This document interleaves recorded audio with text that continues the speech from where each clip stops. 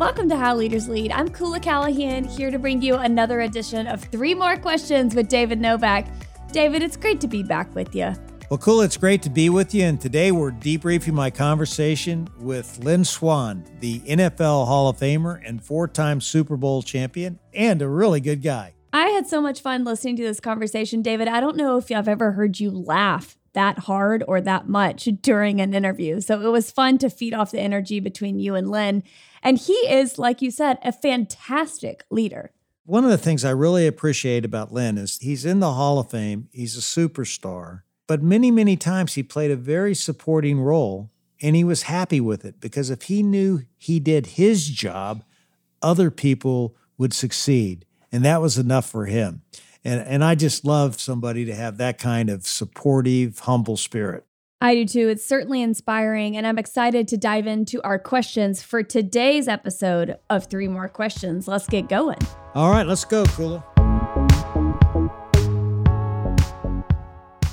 Question number 1. You asked Lynn how he went about talent management when he was the athletic director for USC, and he had to make some tough calls and let go of some of his staff. Lynn said that when you terminate someone, it's your duty as a leader to try and help them find a place that's a better fit for them. Now, terminating someone is never pleasant, but all leaders will have to do it at some point in their career. And David, I want to hear from you.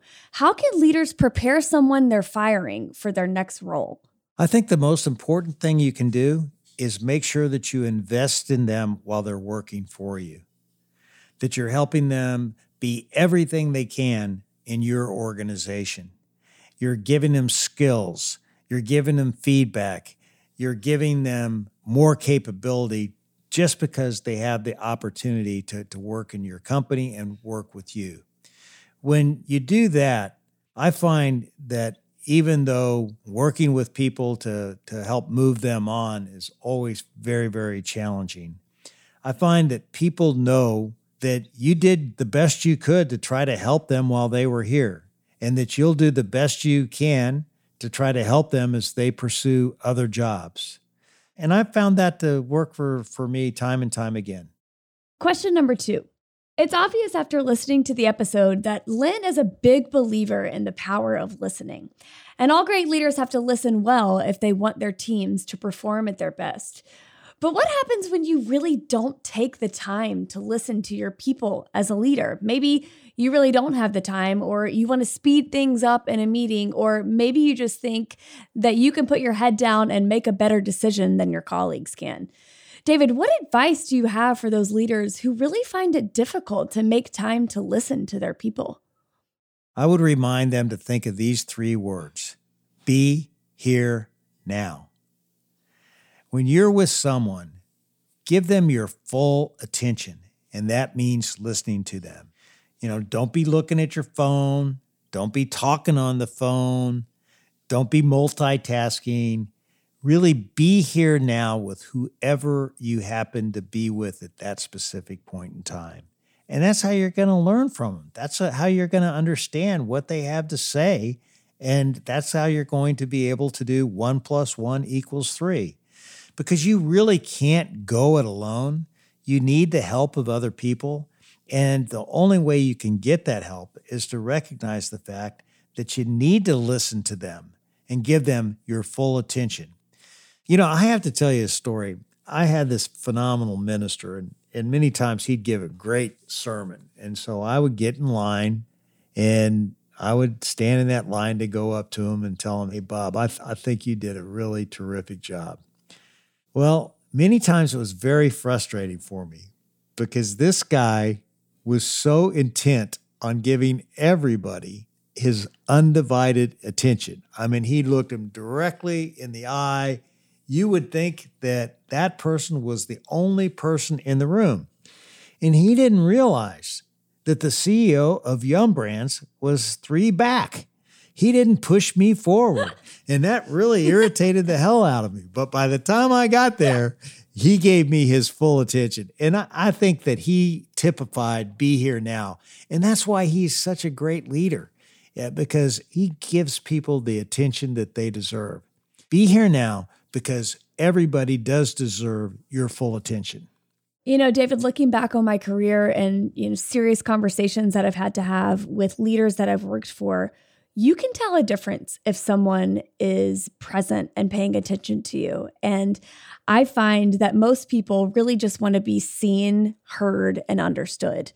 And if that happens, then usually they're pretty satisfied with their job. And for leaders who don't take that time to sit down, to be here now, and to really listen, it creates a big rift in your culture and in your organization because people just assume that they're never going to be heard and that they're never going to be understood. So while it might be quicker to just blow through a meeting or keep your head down and stay in your office and get work done, it goes a really long way to take the time and listen to people because that creates this culture where everybody feels seen and everybody feels understood.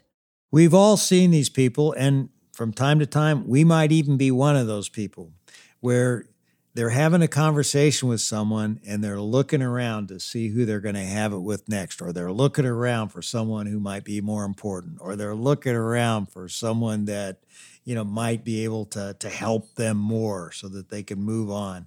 And you know what? That never pays off. And I agree with you. Koula, it just takes more time if you don't listen. Question number 3. I love this quote from Lynn. He says, "What makes a career is the satisfaction of having performed in a big moment. Doing the job, even if you're not scoring or you're not making a big play, but contributing to create an opportunity for your team to win and make that big play." David, a lot of time the superstars get all of the credit, but how can leaders recognize and encourage the people who are behind the scenes, creating opportunities for other people on their team to win when it matters most? I think it's important that every leader gives everyone in the organization the sense that they count. Every great culture basically starts with that, the notion that everyone can make a difference. I always used to say, what are you doing in your piece of yum? Because if you do your job well, and everybody does their job well at Yum, there's no way we can't possibly maximize our results. And I think it's the leader's job to let everyone know that what they do is valued, what they do is appreciated, and what they do really matters. And together, if we all do our jobs well, there's no way we can't win. Well, that does it for today's episode. Thanks again for tuning in to How Leaders Lead. We're on a mission to make the world a better place by developing better leaders. And if you carve out a little time with us each and every week, we'll help you build the confidence you need to lead well. And coming up next on How Leaders Lead is Alwyn Lewis, former chairman and CEO of Potbelly and the former CEO of Sears Holdings.